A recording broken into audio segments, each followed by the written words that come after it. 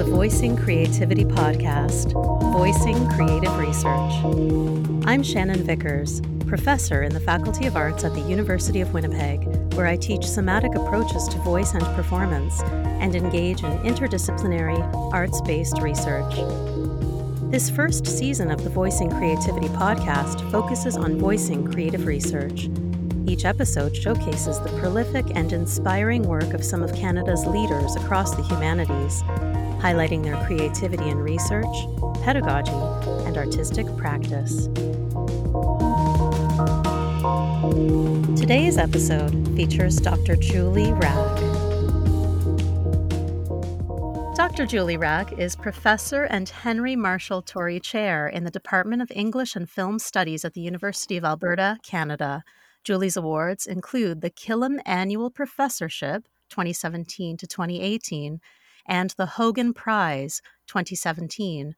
Her books include False Summit, Gender in Mountaineering Nonfiction, 2021, Boom, Manufacturing Memoir for the Popular Market, 2013, and Negotiated Memory, Doukhobor Autobiographical Discourse, 2004. She is the editor of the Identities volume of the Oxford Encyclopedia of Literary Theory, 2020, and the collection Autobiography in Canada, 2005. She has co-edited with Anna Paletti, Identity Technologies, Constructing the Self Online, 2014. With Kiwi Martin, she edited the reissue of Inuk author Minnie Audla Freeman's landmark memoir, Life Among the Halunat, 2014. With Jeremy Popkin, she edited a collection of Philip Lejeune's essays translated into English, On Diary, 2009, and she co-edited Mountain Masculinity, The Writings of Nello Tex Vernon Wood, 1911 to 1938, 2008. With Bill Mullen, she edited a cluster of essays for Biography on the Idea of Academic Freedom, 2020, and with Hannah McGregor and Aaron Wunker, she edited the activist anthology Refuse, Can Lit in Ruins, 2018. Her latest editing project is the Routledge Introduction to Autobiography with Sonia Boone, Laurie McNeil, and Candida Rifkind. Thank you so much, Dr. Julie Rack, for being with us today. It's a delight to have a chance to spend a little bit of time with you. Oh, the honor is mine, Shannon. I'm so glad to be here, and I'm excited about what we're going to talk about. As am I. I feel so very lucky that I was introduced by my wonderful colleague, Candida Rifkind, to some of your work and also to you. And, this year being in the middle of a pandemic, it was such a gift to get a chance to spend some time with you and to engage with some of your amazing, prolific work. And also just to see an amazing scholar and researcher who is so generous and generative and invested in mentorship. So you've really brought so much beauty into my life. I want to thank you for that. Oh man. It's like you can't see me furiously blushing. I'm really good. It's I think one of the best things about the job that I get to do is that I get to pay back a little bit what people have done for me. And one of the things about life writing as a field worldwide is how supportive people are.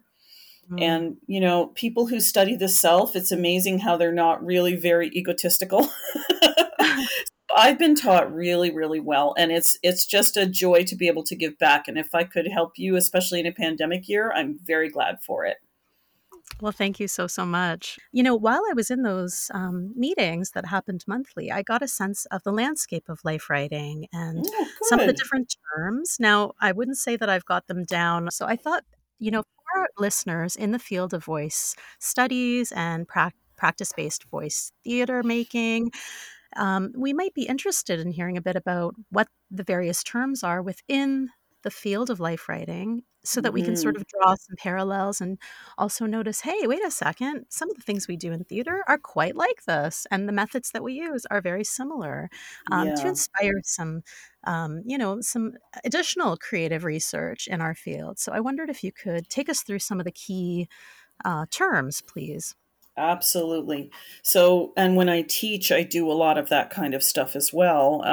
One of the reasons why I just did the recent project with my colleagues on um, Canadian autobiography is partly because of this kind of situation. It's really interesting, but also important to know what your terms are and how we Mm, use them, right? thank you. I also was just at a great big conference that is run by the International Association of Autobiography Studies. And at this conference, I was in a session called Keywords. And we even asked Mm, our audience to make their own keywords, and then we could talk about them as part of what we mm. did. So we're all about keywords in life writing, anyway. I Definitely. appreciate you saying that. One of the Yeah. books that you recommended, actually, I'm gonna be trying to get my hands on. It's called Keywords, isn't it? Hmm. Yeah, it's one of my favorite books I've ever read.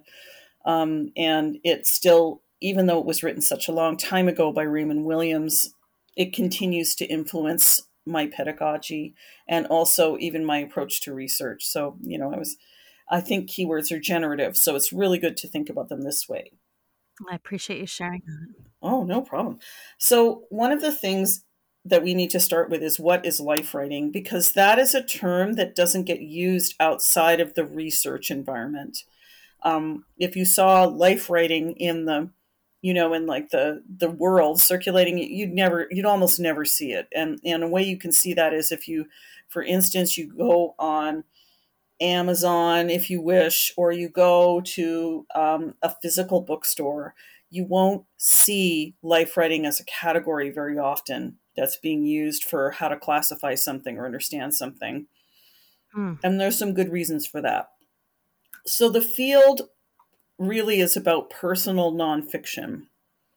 So mostly, it's about stories, and sometimes not even stories, but just representation that's about real lives in some way. Okay. And it's about real lives and stories about lives. So we're mhm, not talking about fiction very much. The mhm, field started, well, really starts in the 1950s and 60s. And what it is it's called the study of autobiography, okay, at mhm, first. And that is just the straight term autobiography. And when I tell my students how that works, that is a set of Greek words that was put together in the 18th century. And what they mean is auto, which is self, right? Like mhm, automobile is self moving, right? So it's like mhm, that. Bio is life, and graphe is the Greek word for writing. So mhm, self life writing. Okay. hmm. And you might think that those terms are really self evident, right? People have a self, they just write about their lives. So easy, right? Sounds simple. And oh, no, no one in the humanities ever goes in because we want to make things simple. We all No, go in we love because we want it to be simplicity. complicated, right? Yeah. So what you do when you start to study that is a lot of questions in the field began to be raised after the 1960s about different aspects of that particular term. Like, what is the self? Who gets to have a self? How do you make one? Is it Mhm, pre-existing? Were you born knowing who you were? And the immediate answer, of course, is no. You weren't born knowing who you were. And then you can ask yourself about life. Like, what is a life? Who gets to have a life that they can tell? And, there was a long feminist intervention in the field that said women weren't allowed to have lives the way men were. So, what did they do to represent themselves? And mhm, so, there's a long and way of talking about that. And then there's also the question of what is life like in a post-human world? What is it? Do animals have life stories? There are people. I have colleagues who work on that, or they mm, work on what is life when we're talking about DNA. What does it mean to have a life? And then graphe is obviously, especially because you are in theater studies and drama, you're going to know a lot about the limits of a term like that. Not all stories are written down, right? mhm, There was a critic from many years ago called Georges Gustorf, who actually was French. Don't let his name fool you. And he said that in places where there wasn't writing, the selves don't develop the same way. And in the intervening decades, people have really said, no, that's not right. So Indigenous people, for instance, in Canada, what is now Canada, have always had ways of doing personal stories, but they don't work in terms of writing all the time. Mhm. People can perform their life stories. They can make personal documentaries. They can things they do online with selfies Mhm. can have those qualities. And so writing is not the only thing.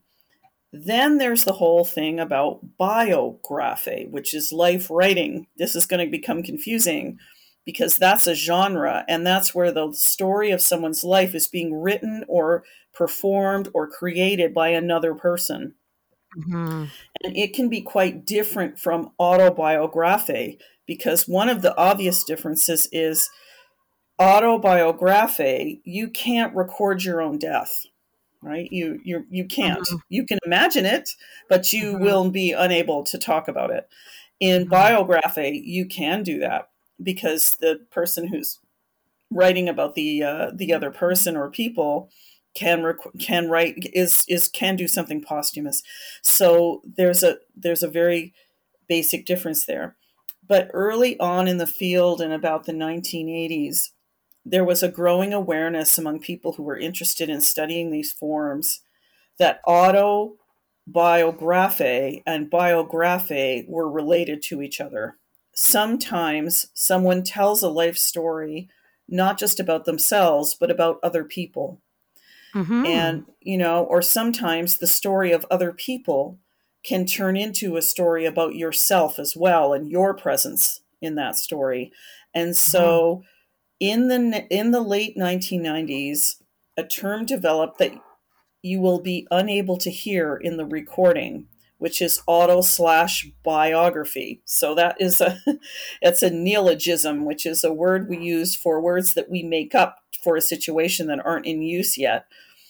And so as a neologism, auto/biography is a way of saying that we study both things, but we understand that they're different from each other and that they have relationships to each other potentially. Okay, That so is so that's cool. yeah. And life writing became a term that researchers used to say that they studied both things so that we wouldn't have to keep going autobiography with the slash in it. The other thing that it did, the study of life writing really as a scholarly thing is really about all the ways that we study non-fictional personal stories. So they can include other things other than formally published things. So for example, there are people who study autobiographical theater, right? Or Mhm. there are people who study diaries, which are records of the self, but they don't work the way that other things do, or letters. So you'll have these different kinds of practices. And as the digital interest in the digital turn has become much greater, we have people who are interested in looking at all these kinds of new practices that are developing around how to represent the self, lives, interact with other lives. And those don't always follow the path of the published work, Mhm. autobiography. And there are people who study documentary and all this biopics and even biofiction, like the idea that or autofiction, the idea that you can have some elements in your story that are made up and some that are not, and they're in critical tension with each other. So we have today a lot of different kinds of terms to describe what those things are, but they all connect to the study of life writing, even though we're not always studying writing. So that just to make that even more complicated. So that's the starter part, is to say, well, we have this relationship to self, life, and writing, and then we criticize or critique or ask questions about or enlarge our idea of what those things are, without really leaving the world of these are stories that are real on some level. Your autobiographer may not always tell the truth. They may have faked quite a bit, but there's going to be some connection with the world, not in a purely fictional sense. So that is at least a starting point for those terms. where would you like to go from there? There's Smith and Watson, who Sydney Smith and Julie Watson, who are really important theorists for the field, wrote a book and published it quite a while ago now called Reading Autobiography, A Guide to Interpreting Life Narratives. And at the end of their second edition, they have over 60 different terms Oh, around life wow. writing. And I would really rather not talk about all of them. Okay, well, I think let me go through my little notes here. I had Yeah. I'd gone through so many of your amazing publications, your books, and I mean the key words, if I can use that term, Sure. that kind of stood out to Absolutely. me were life writing. I was trying to create a map for myself while I was hanging out with all of you amazing Hmm. scholars, autobiography as well as auto/biography, the Yep. idea of memoir, Oh, and yes. within memoir, I had kind of pulled out the idea of testimony in memoir, Oh, genealogy in yes. memoir. Um, and, part of my interest, is also as a person who's always been drawn to life writing. I kind of, Mm, it's been my sort of hobby all my life on the side. Um, wow. and so, yeah, I've read and read and read. This is sort of my favorite thing to read. So it just felt so wonderful to come to hang out with you and your colleagues. Would you tell us a bit about how you came to life writing? What Oh, sparked yeah. your imagination? Um, and then perhaps I really do want to kind of like look at how you've also, everything that you shared, about story, you also later in one of your amazing articles called Life Writing in Auto Media, The Sims 3 Game as a Life Lab. Oh, I yeah. love what you do in that article. Oh boy, is that ever that was such a joy to read. So Thanks. Oh, wow. I'm really glad. I wasn't sure what people would think of that, but I had a lot of fun writing it. I had a ball reading it, so thank you. Oh, great. So, like you in that sense, I've been reading things that I would now say were life writing or life narratives. Sometimes that term gets used to emphasize stories that aren't always written. I've been interested in that since I was a kid. And when I was 12 years old, I read the Diary of Anne Frank and in the version that we had back then, because we were all reading the censored version, but we didn't know that. And and that book really made a big impression on me because, of course, I was the same age she was. And I'm from the era in the United States, which is where I was born, where the Holocaust was not taught in school. And in the 1970s, which is when I was reading that book, there was still no public discussion about the Holocaust. It seems unbelievable today that there was nothing, but there really was nothing. There was, you had people like Elie Wiesel and people like that who'd written things, but for kids, there was nothing. So Anne Frank's diary was what there was to read, that you could have access to. And it was a revelation to me that this, not only that this young girl, I really was impressed by her as a person, I remember that, but I also I snuck into the adult section of my small town library and I found this book called Anne Frank Remembered, which was about people who had survived the Holocaust who remembered what had happened to her. And that's a work of testimony, right? As you Mm, mentioned, because people are giving testimony, telling the truth about things that happened to Anne Frank and their memory of her. I shouldn't have read that book. It was for adults and there were atrocities in it.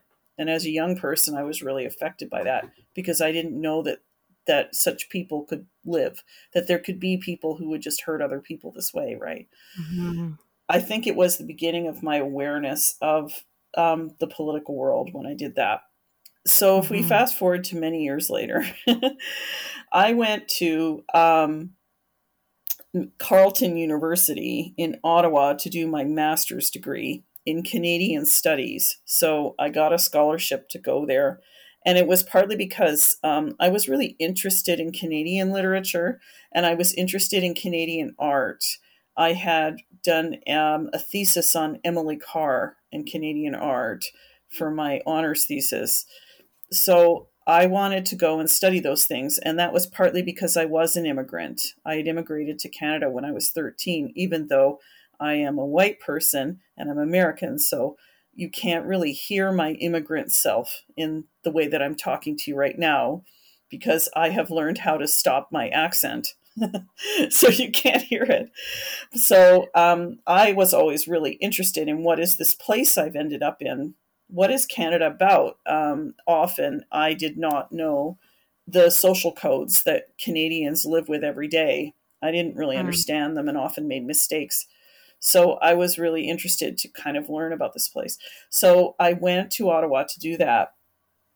When I got there, I had a course in what was called cultural studies, and it was taught by the great J.J. Healy or Jack Healy, who was one of the people who helped to bring an awareness of post-colonial theory to Canadian literary studies and world literature studies in Canada. Mm. And yeah, he was a very, very smart man. He didn't know anything about cultural studies. We didn't have cultural studies in Canada in like 1989. We didn't have it. And so he just did whatever. And one of the things that we did a bunch of things that were really unusual that really affected me. One was we read Louis Riel's journals, which turned out to be a really interesting thing to do. How cool. Yeah, he's the only person I've ever seen who ever just had us do that. And actually, I learned a lot from that. And then he taught us the work of Frederick Philip Grove, who is probably someone that you and your listeners have never heard of. And there is a reason for that. So, Frederick Philip Grove is, or was rather, in the 1920s, Canada's most respected novelist. He wrote something like 6 books. He wrote a really strange book called Consider Her Ways, which is about ants, the Society of Ants. And he also wrote all these prairie novels. And he really saw himself as the person who could be the voice of immigration in Canada.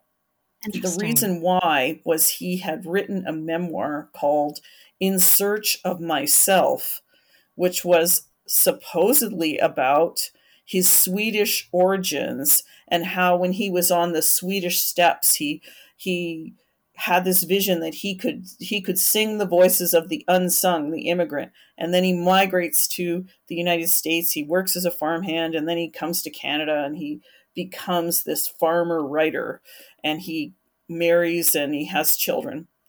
Okay, so that all sounds fine, doesn't it? Except that it never happened. Frederick, Aha. right. Frederick Philip Grove was actually Felix Paul Greve. He was German and he had been married to somebody whose name was the Baroness von Ilse von Freytag or something like that. I'm not getting her name completely right because there's a lot of parts to it. And he lived as sort of a dissolute bohemian writer intellectual who was a friend of Andre Gide's and Oscar Wilde's, with all that involves. Oh, Okay, so wow. he probably was living sort of a queer lifestyle in Europe, like queer-ish. I don't know. It's hard to tell. But he was also married to this woman who was a bit of a libertine or whatever. And he actually decided to abandon her, so he did, and he changed his name and he escaped to the United States where he did work as a farmer and then surfaced as Frederick Philip Grove instead of Felix Paul Greve, and he married and had children and never told his family who he really was. Oh my So, gosh. okay, so why am I interested in this? I was fascinated. I thought, how can someone fake their lives? And then Yeah. they used their story as a way to fake their lives, right? Yeah. I was really interested. Like at that point in the 80s, postmodernism, post structuralism, these are important things. I was taught as an undergrad by Linda Hutchin. I was very fortunate to have been taught by her. She was a sessional lecturer, getting paid peanuts, if you can believe that, where I went to school. And I knew a lot about post structuralism from her. And I thought, how did the text create the life, right? So I Mhm. decided I wanted to find out. So I went to I went to Jack Healy and I said, I want you to be my supervisor. I really want to learn about this. And he just looks at me and he goes, no, you're not gonna. He said no. What? Yeah, I was devastated. I went home. I was like, oh my God. Right. So I went back to him. I said, why did you say no? And he said, because I don't think I'm good enough to be your supervisor.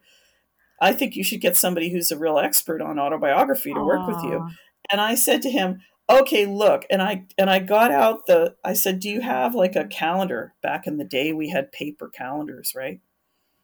And yeah. uh, and I opened it up and I opened it to the English department at Carleton. I said, "Is there anybody here who knows anything about this?" And he looked at it and he went, "You're right. There isn't anybody. I'll do it." So he became my supervisor. He Oh, was an eccentric man. He had more books than I ever saw in my life. He didn't know anything about my subject area, but he always gave me really interesting things to read.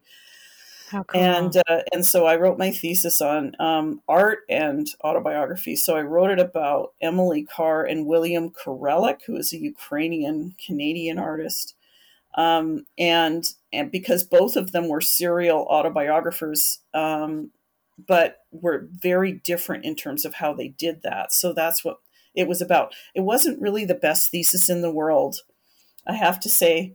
I almost didn't pass, but I find that hard to believe. it's really true. But I had a lot to learn at that point. But what I did do was, and I have written about this in an essay that my students asked me to write about how did I end up doing life writing.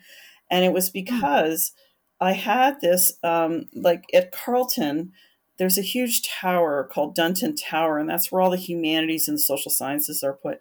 And I was put into a big, like, windowless room with all these desks in it. That's what they gave grad students to work in. And our library didn't have very many desks to work in. And this area was called the Black Hole because it was just awful. There was no air circulation. And there was only one other guy in there who worked there all the time. And he had a bow tie. I remember him. And he was working on his communications MA, and he was in year 10 or something. Like, he had been there, like, I don't even understand it, but he was there every day. He never finished anything. He was still there when I graduated. He was still there.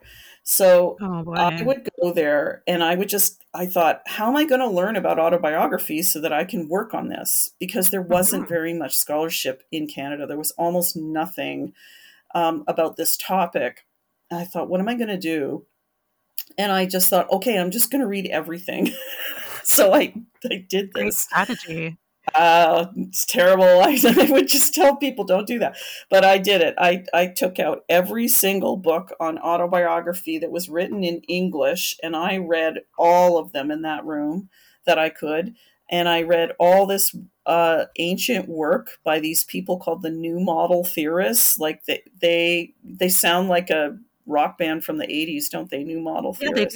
do. Hmm. Yeah, and they were phenomenologists who were interested in studying life, the life part of life writing, Hmm. and I read a lot of other stuff too. You name it, I read it, and I am really grateful that I did that now because I have a Yeah. lot of background, and I could write about a lot of the work I've done since has been trying to reconcile or critically engage with that early work and say, well, what can we learn from it? And so I'm really glad I did that. But that's how I did it. I just I read everything I possibly could, but unfortunately, it means as a master's student, I really wrote a terrible thesis because I couldn't reconcile everything I learned with what I was studying, right? And I didn't really have the ability to make it all go together properly. So I did graduate, but I was like, oh man, I hated that. And then when I came back to do my PhD about, I don't know, 3 years later or something like that, I came back and I thought, I still really love working on that stuff. And I was really interested in Russian things. And the reason why was in the intervening years, I had been a secretary working for the sociology department of McMaster University. Hmm. And I had done my my BA there. And it was an interesting job working as a secretary in a sociology department. but it was also intellectually not very stimulating because most of the people who were professors there assumed that secretaries were stupid, and Ugh. and they would pronounce words really slowly just to make sure that I understood and stuff like that. Ah. It was pretty bad. And so my friend Olga, who was a Belarusian, Hmm. um, got and that was around the time that the Berlin Wall fell, and the Soviet Union Mm. stopped existing, and so she wanted to learn Russian, which was the language of her new nation that she was from. And she said, "Hey, Julie, do you want to go do this?" Because I had done a course on Soviet literature with a really good professor years ago. And I said, "Yes, I did." So I went and did Russian on my lunch hours with Olga, and I really loved it. How Yeah, cool. yeah, it was really a fun thing to do. It was pretty hilarious. It was My teacher was quite funny, and I learned a lot from doing that. So when I went back to school, I wanted to study. I wanted to put together Russian things and life writing, but I didn't know how to do it. And I went to my former professor Nina Kolesnikov, and I said to her I wanted to do this, and she said, "Oh, I don't know. My husband is married to a Dukhobor. Why don't here's a book. Read this. See what you can find." And I became pretty interested in these people Mm. and their life, which and their weird journey through the Canadian state. Canada's first terrorists, so they were called. They were Oh nude God. protesters. I asked one of them once, "Why do you think you did naked protesting?" And they said, "Because when you're a pacifist, it's really, really good. No one will ever be nude back at you. What can they do to you?" And, they're not wrong. Right. Like, there's nothing worse than a bunch of middle aged, big, naked ladies to make people run away in Canada. It really works. They were kind of right. So I ended up, like, studying them and the kind of autobiography they wrote. And it really changed what I did. It changed my life, really. And that's how I became interested in life writing, this weird path that I had. So there you go. I didn't have any professors who knew about it. I was not in I'd never taken a course. There was nothing in my background to say that I was going to do this. So that's what happened. That is fascinating. And Oh, would you say then, Julie, that you pioneered the field in Canada through mm, scholarship and I don't think so. The real pioneers were there was a couple of people. One of them was Susanna Egan at UBC, who has retired now.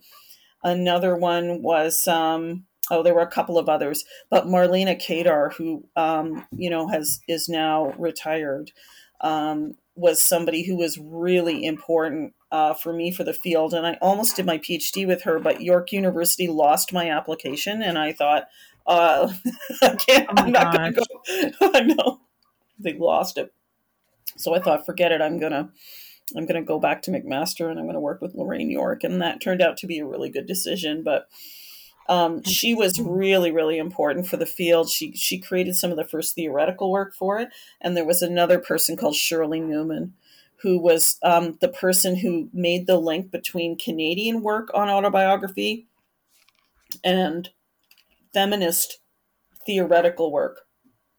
Sorry about Mm. that. Feminist theoretical work, which was international.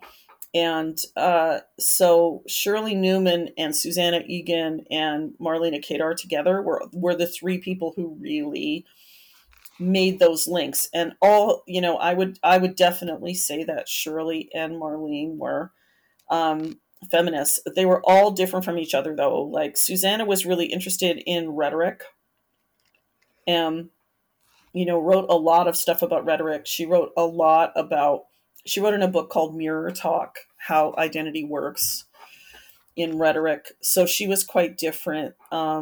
Shirley Newman was really interested in feminist experimental writing and wrote a lot about that in French and in English. And because at that time there was a real interest in Canada with feminist connections, she was a big influence on other people who became big in the field, like Smarl Cambarelli is a good example of someone who Mm. was influenced by her. Um, Interesting. yeah, and then Marlene really, I think, um, she's a person who popularized the term life writing. Oh, So, wow.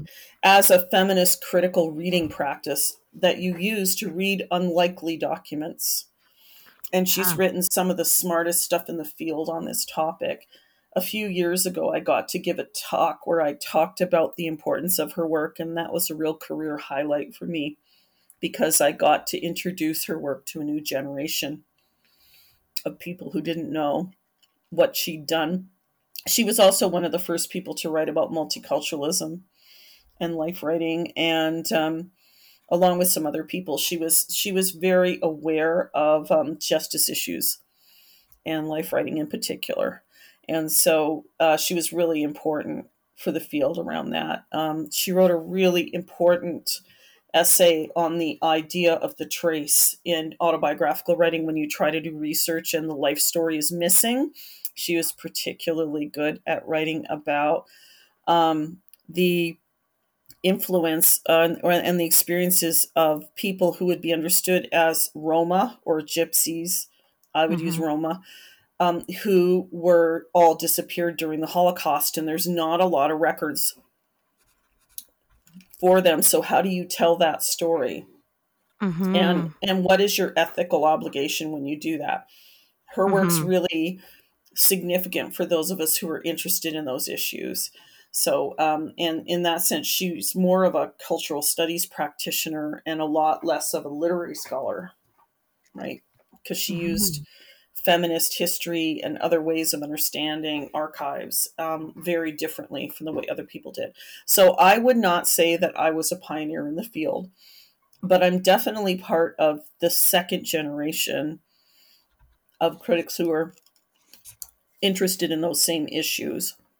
So I would say the work that I did was heavily influenced by them. But I began to do, I actually did not do feminist work when I started because there was so much that was so good.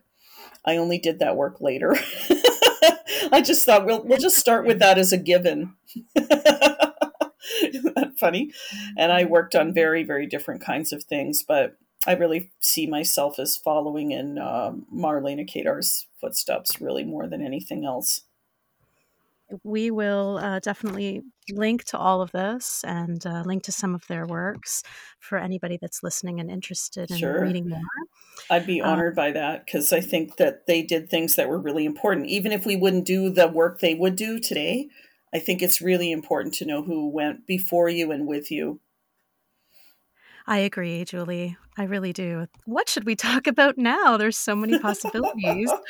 Um, I have these like little notes that I wrote, but I'm surrounded by some of your books too. So perhaps Oh, I'll just, look to one of them. Um, and it is essentially a book that you helped to restore and oh yeah. republish a Mm-hmm. landmark memoir by an Inuit writer, Minnie Audla Freeman. And the memoir is about her experiences in the Arctic, where she grew up, and about culture shock when she became one of the first Inuit translators to live in the Canadian South. And without her permission, copies of the 1978 version of her book had been stored in the basement of the Department of Indian and Northern Affairs, and many books had been treated in the same way. And so there is an article that appeared in Canadian Literature in 2015. It's called From Chalunat to James Bay, an interview with Minnie Audla Freeman, which you co wrote with Kiwi Martin and Norma Dunning. And I really loved reading um, Minnie's writing and the book, and also I just was so delighted in the afterword, um, Hmm. and I just thought her book was so beautiful, evocative, exquisite, and I loved having a window into the editorial process after. Can you speak a little bit of what you share in that article from 2015 about how Minnie still had that original typescript, and just take the listeners perhaps through a bit of an overview of what transpired and then how you and your team helped with the restoration. I'm absolutely happy to tell that story, and that interview actually took place at my kitchen in my dining room table, so we were all sitting around that, and so it always reminds me of that. Okay, so what I always say when I start out about this stuff is that I'm not an expert on Inuit writing, and anything that I've learned, I've been taught. So I am a life writing expert, right? So Mhm. back when I was doing my PhD in at McMaster University, I had to do something called a comprehensive examination. And so to do that, you had to read a list of books that would help you have, so-called mastery of the field, in some way. And Mhm. I put Life from on the Hellnut, the original version of it, the 1978 version, on there on the list. And I put it there because I had read an article by someone who had written about it. I'd never seen the book. So I read the book and I was blown away by how good it was. It was one Mhm. of my favorite things.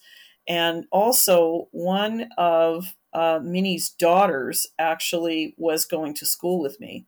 And so I was able to talk with her a little bit about this book. And for those who haven't seen the story yet, and I would encourage anyone listening, if you're interested, to go read this. It's an outstanding book in so many ways. One of the things that makes Minnie's story different from other women in her generation was that her mother died when she was very young. And so she was raised by her grandmother, one of her grandfathers, and her dad was around, but he often had to leave to go hunting and live on the land. So she would see him, but not all the time. And then at one point, she was taken forcibly and put into a residential day school, but she was forced to live there all the time. And it's it's a very affecting and sad story about that. Although it wasn't all negative for Minnie, a lot of it was. And she made what she could of the experience, is what I would say. So I was able to ask her daughter, I said, like, does she there were issues in there, like she got her period and she didn't know what to do. And I figured if her mother had been there, she would know what to do. So I asked her daughter about that. And she said, yeah, that is what happened. So that book really stuck with me. When I became a professor, I wanted to teach it, and there was no way to do it. I had to teach it from photocopies the one time I taught it. And I really thought that was wrong, because that would mean that Minnie would not make any money from it. Mhm. I had heard that Minnie lived in Edmonton, which is where I work, but Mhm. I did not want to just go call her up, because then I'm just like random white lady coming to see her. I knew that I had to, if I was going to do something like that, I would need her permission, and I didn't know the protocol to be introduced to her. And we had a colleague of mine was hired. She was a junior colleague. She was a new professor, and her name is Kiwi Martin. And Kiwi had done her PhD on Inuit literature. And so one day I had coffee with Kiwi, and I said, Kiwi, I would really like to find Minnie and republish that book. That's what I thought I wanted to do. Okay. But as I have learned, as a non Indigenous person who works sometimes with Indigenous people, you had better be prepared for some kind of roller coaster ride. Nothing is ever going to turn out the way you think. Nothing. So I said to Kiwi, what do you think? Like, do you know how to do protocol? Like, do you think we should do something like that? And she said, oh, I'd love to do something like that, because she had written about this book as well. Mm. So she was able to go and find Minnie, and Minnie agreed to talk to us, which was, I learned later, unusual, because she had had a lot of people come to try to tell her, we want to redo your book. And she said no to all of them. Wow. Yeah. And so we're sitting in her living room, right? And we're talking to her about this. And she's like, oh, yeah, yeah. And then she's like, oh, I have the original manuscript right here. Hang on. And we were like, because we didn't know, because the publisher was out of business, and we were like, what? And then she finds it, like this typescript, and she gives it to us, and I'm like, what the? And I'm like, and we're both looking at each other like, we can't believe this, and we're like, can we look at this and then come back to you and see what to do? And she goes, sure. Right. So we start reading, and there's no connection in many cases between what is on the page and what was published. Oh and my. and I'm like, Kiwi, what are we going to do? Like, we're looking at each other reading this stuff going, oh my God, it's not the same, because Minnie had given us this thing and said, oh, it's 300 pages. And we were like, no, it's not. Your book's only like 250, right? Mm. Well, that's because not one thing the same. And so we started to work on this and realized that this isn't just a normal reprint. I remember Kiwi was expecting her son, right? She didn't know it was her son yet, but she was pregnant. And she was like, "Oh, no problem. We can get this done and I'll have my baby afterwards. It'll be fine." 2 years later, we're still working. So we talked a lot about how to do this in what Cree people in my region call a good way. And that means Mhm. a lot of things, a good way. But one thing it means is respect, and another it means working with, not over. So Mhm. Minnie had had this experience where she had written something and she had published it, and she'd done this because her husband was a famous anthropologist. His name is Milton Freeman, and he had encouraged her to do that, right, and publish it, Mhm. which is how she managed to do it.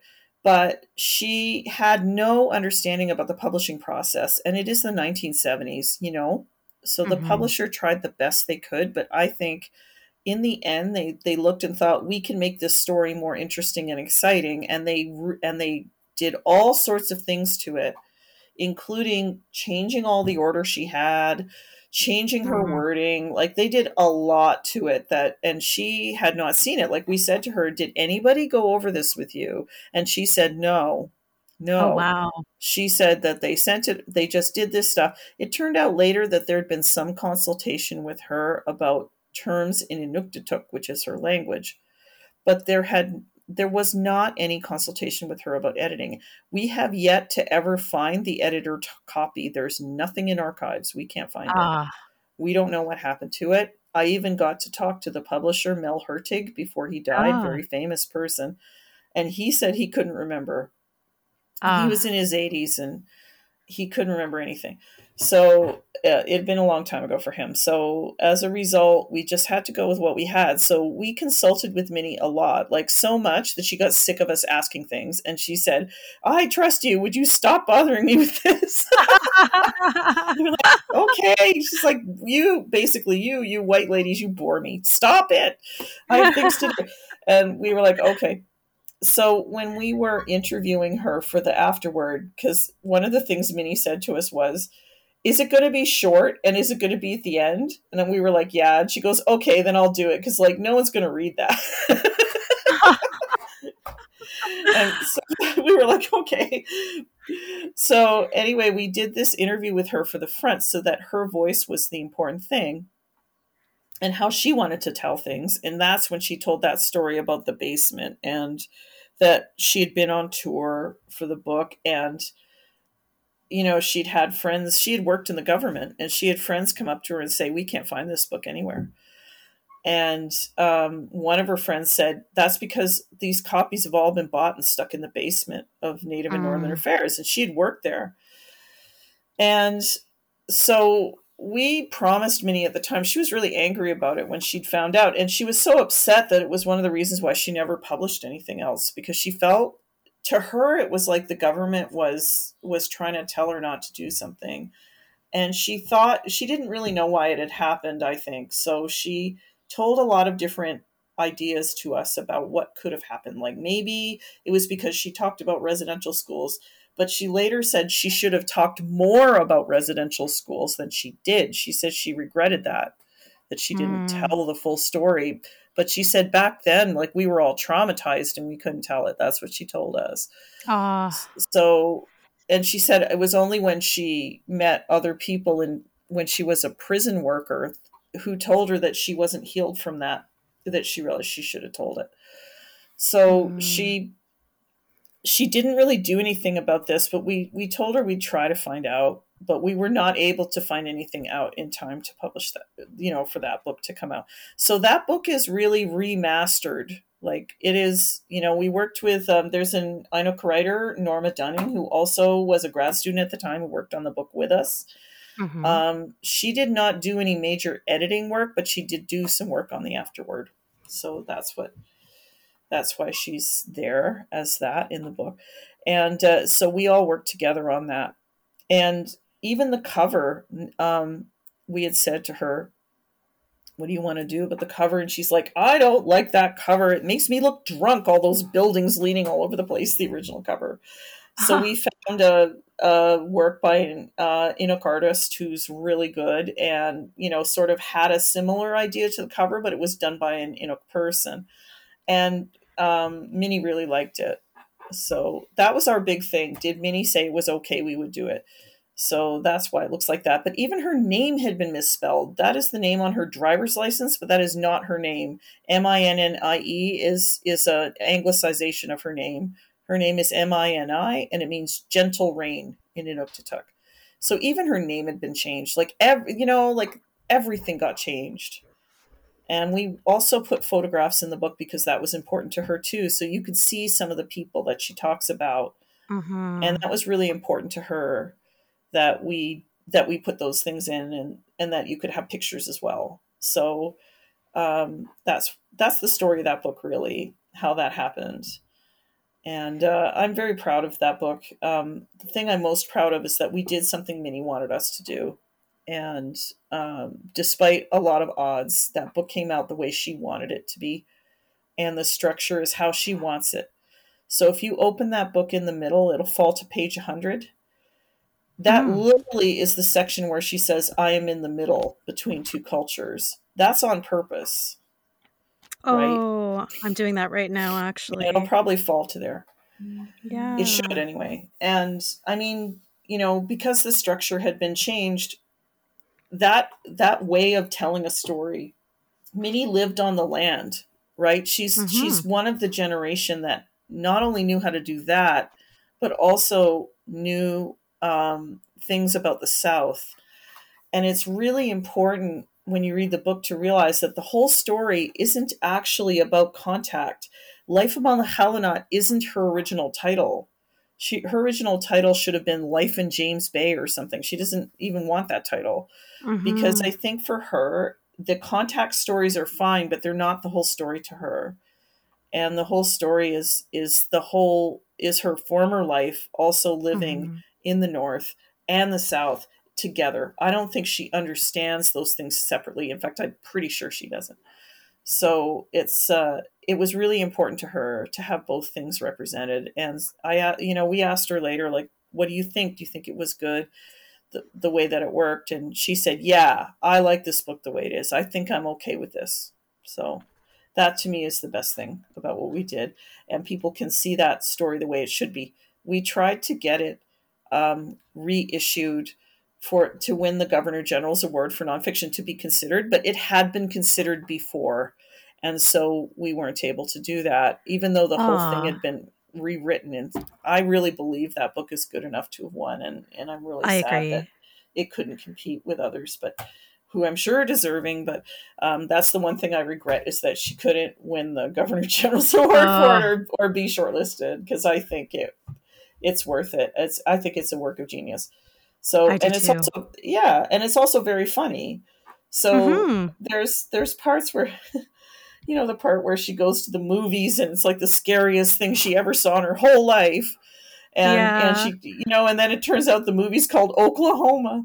And I said to her, what do you mean? That's really funny, right? And she said, oh yes, but I saw a lot of other movies since then. It's really funny. It was really, she can be really funny. Or like talking about like, how do you understand machines? And she basically understands them like they're animals. So is that animal big enough to hurt you? Can you control it? What's your relationship to it? So like she sees a printing press and she sees a garbage truck, and she realizes that they can tell her the story of how things are, like what happens to your garbage or how do you make a newspaper. But it also, they're alive. And I asked her about this. I said, Minnie, are they alive? Like, what are they? And she goes, oh yes, but everything is alive. Right. And she said, like, rocks are alive. And I said, okay. And she has told me a lot about that at different times, because I think she knows that I'm a white person. I'm a little slow. So it takes a while for me to understand. So she has to tell me more than once. But her point is, everything is in relation to everything. So when you go to a new place, like you go to Ottawa, which is what she did, you have to learn what relation you are to everything. right? Mm-hmm. So whether it's her getting caught in the revolving door because she's never seen Mm-hmm. one, or going into a car and thinking, how does it run? Like, how does it know where to go? She helps us, all of us, see things the way that, as if for the first time. And I think that's Oh, what yes. every good work does. So I'm really, yeah, I went on and on about it, but I really like that book a lot. And I'm I very do honored that I too. got to be part of it coming back into the world. And I hope a lot of other people read it. Thank you so much for speaking to your engagement with that work. I really Yeah. enjoyed watching a little YouTube video that was an APTN interview Oh, yes. with Minnie, and you were seated next to her. That was delightful. After having read the book and read some Oh, God. articles, I thought, what's on YouTube? I want to see if Oh, there's my any God. interviews. And You know what's really funny about that? There was such a huge, like, I went to Winnipeg with Minnie to do interviews to promote the book because the University of mm, Manitoba Press had published it through the hmm First Nations First Text series run by Warren Carreau. And they've been just terrific the whole time. So I went with Minnie because Minnie is pretty deaf, right? Like, she, her hearing aids don't work that well. She's an older person. And so I went with her to Winnipeg to help her out, and we get to the set and it's been pouring rain that day. It was raining, so we were soaked. I mean, really. And I'm wearing this garbagey hoodie that I wore on the plane. And then suddenly, they're saying on APTN, "Oh, you should come on TV." And I was like, "What?" I'm like, "No." And they were like, "Oh no, you have to come." So suddenly I'm on TV. I'm soaking wet and I'm wearing this crappy hoodie. none of that was perceptible on my end. You No, guys looked that's good. amazing and Minnie and I not had such a soaked, laugh. you know. Oh, Minnie and I had a real laugh about it. We're looking. She goes, "I'm not ready." She said, "Too bad, Minnie. We're going in." So anyway, it was really, that was fun. So I haven't seen it since then. So that's a lot of fun. Oh, thank you for sharing that too. Is it okay, Julie, if I ask just one more question as Oh, our sure. time draws to a Yeah, yeah, close sure. here? And it is about memoir. I wanted Oh, to yes. ask a little bit about this. I've been thinking a lot about memoir. I've been reading a lot Mm, of memoirs. And, just what you said earlier about the prison worker speaking to Minnie about how, she should have told her story, that that would have, offered her some healing. In your mm-hmm. book, False Summit Gender Oh, in yeah. Mountaineering Nonfiction, Mm-hmm. 2021, um, Yay. you mentioned that memoirs work on the level of representation to construct rather than describe experience. And I wonder Mm-hmm. if you can speak to that as our sort of final topic. Yeah. What does that mean in terms of, rather than describing something that's happened, we're actually bringing it into existence, or we're using an artistic practice to create um, and construct our identities. If I'm Yeah. on the right Wow. track with that thinking, Oh please. yeah, absolutely. And really, you ask all my favorite questions, so that's so much fun. I love talking about Thank this. you. One of the things that is interesting to me about experience and identity, I really do follow the earlier work of Joan Scott on this. She wrote a really well-known essay called On Experience, which to some extent has never been equaled. Like, I think we could do more work on this for sure, building on what she did. But what she says in the middle of that essay is experience is an interpretation and is always already in need of an interpretation. And what Mm, that means is experience isn't just something that everybody has that is not reflective. So it's not mhm, like you just, and you'll see this a lot though, like for instance, in the current political environment we live in, appeals to experience are often used as a way to say something's just unimpeachably true. Like, that's my mhm, experience. Or it's a way of saying, I don't want to learn about that because my experience is this. Like, there's a lot of that. mhm, And the truth of it is, experience is a story, or it is a narrative. It's a way of making something. Like, who are you that experienced this? How did experience make you who you are? And if you're going mhm, to tell a story like that, how are you going to frame it? Because the way you frame it will construct who you are, make something that wasn't there before. And this is especially true for genres that deal in memory work. And Mhm. memoir is one of those. So, memoir is an old genre, right? I've written quite a lot about that elsewhere. Um, it's actually much older than autobiography as a term, and it comes from ancient Greece, and it's connected to meme or memory, and that's where we get memo, memorandum, the idea of writing things down so you don't forget them, right? Mhm. And memory is a muse too, someone that you back then would appeal to help you understand something and recall something to your mind. So memoir was a way of telling a story so you'd remember, and that is something that has persisted. But if that's true, memory can be all sorts of things. It can be influenced by the way your body works. It can be influenced by what other people tell you. It can be influenced by the way of telling a story that you have learned as the only way. Mhm. And Mhm. if you have an identity that is not a dominant one, how do you bring your story into being? What role does your experience play? So that's why experience is an interpretation of events. It's actually already a filtering of events. It's not just events, and it's Mhm. also something that needs to be made obvious. It needs to be brought into the foreground, and we think, who has that experience? What does that experience mean? How does that person use it? To what uses is it put? What happened is a complex question. And so I think that's really where we need to think that through. So I know that the question was really about False Summit.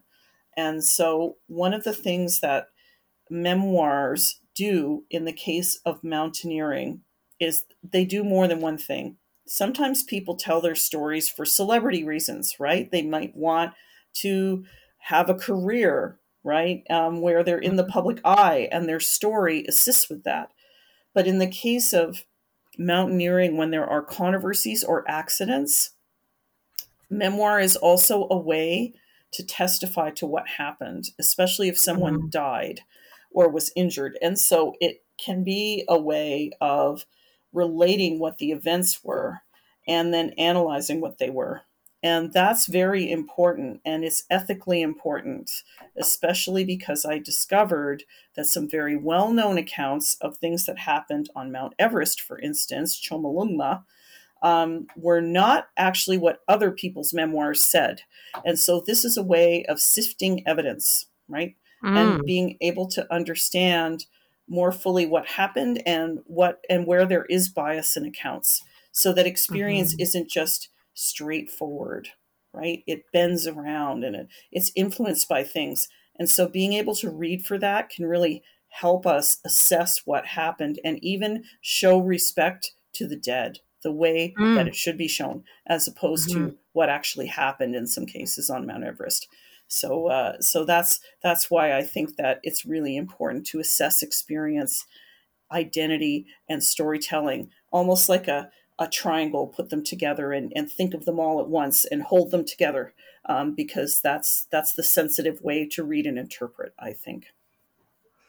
I really, really am so riveted by everything that you've shared today. I Oh, wanna thank you. I'm gonna close with a quote.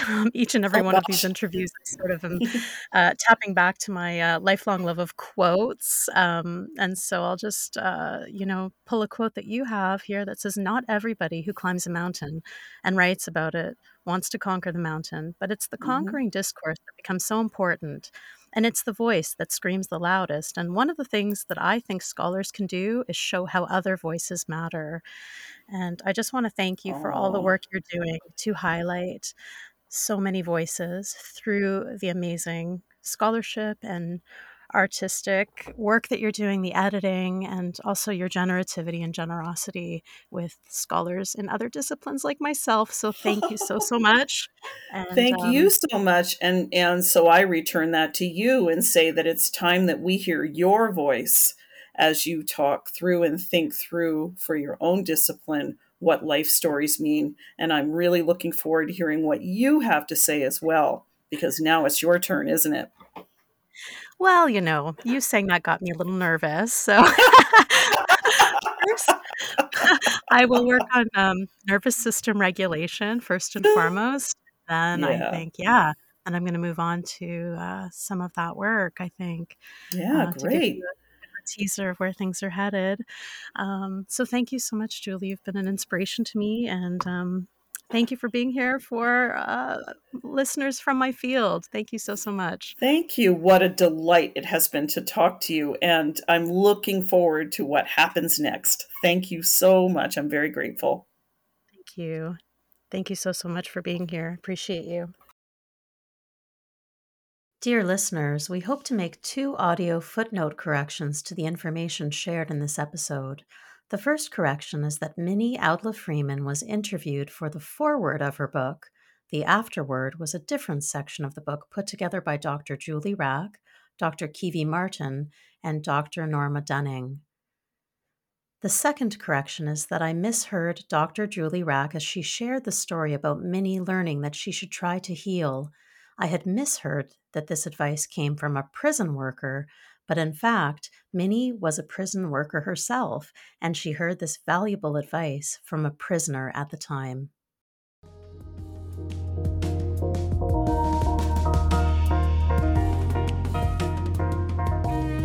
If you want to learn more about any of the resources we spoke about in this episode, please check out our show notes on voicingcreativity.com, where you can also email or send us a voice memo with your feedback at podcast@voicingcreativity.com. You can follow us at Voicing Podcast on Twitter, and you can tweet about the podcast by using the hashtag VoicingCreativityPodcast. You can also rate and review this show at Apple Podcasts. The Voicing Creativity podcast was produced on Treaty 1 territory, the traditional territory of the Anishinaabe, Cree, Oji-Cree, Dakota, and Dene peoples, and on the homeland of the Métis Nation. The Voicing Creativity podcast is supported by the University of Winnipeg Research Office, the University of Winnipeg Human Research and Ethics Board, and the University of Winnipeg Faculty of Arts, and by research assistant Jordan Berkwin. A special thank you to Dave Peterson of Ross River Dana Territory. The podcast theme song is Beauty Is All by Ketsa from the album Creative Center. You can download more of their work on freemusicarchive.org and from their website, ketsamusic.com. If you enjoyed this podcast, please check out our other Season 1 episodes.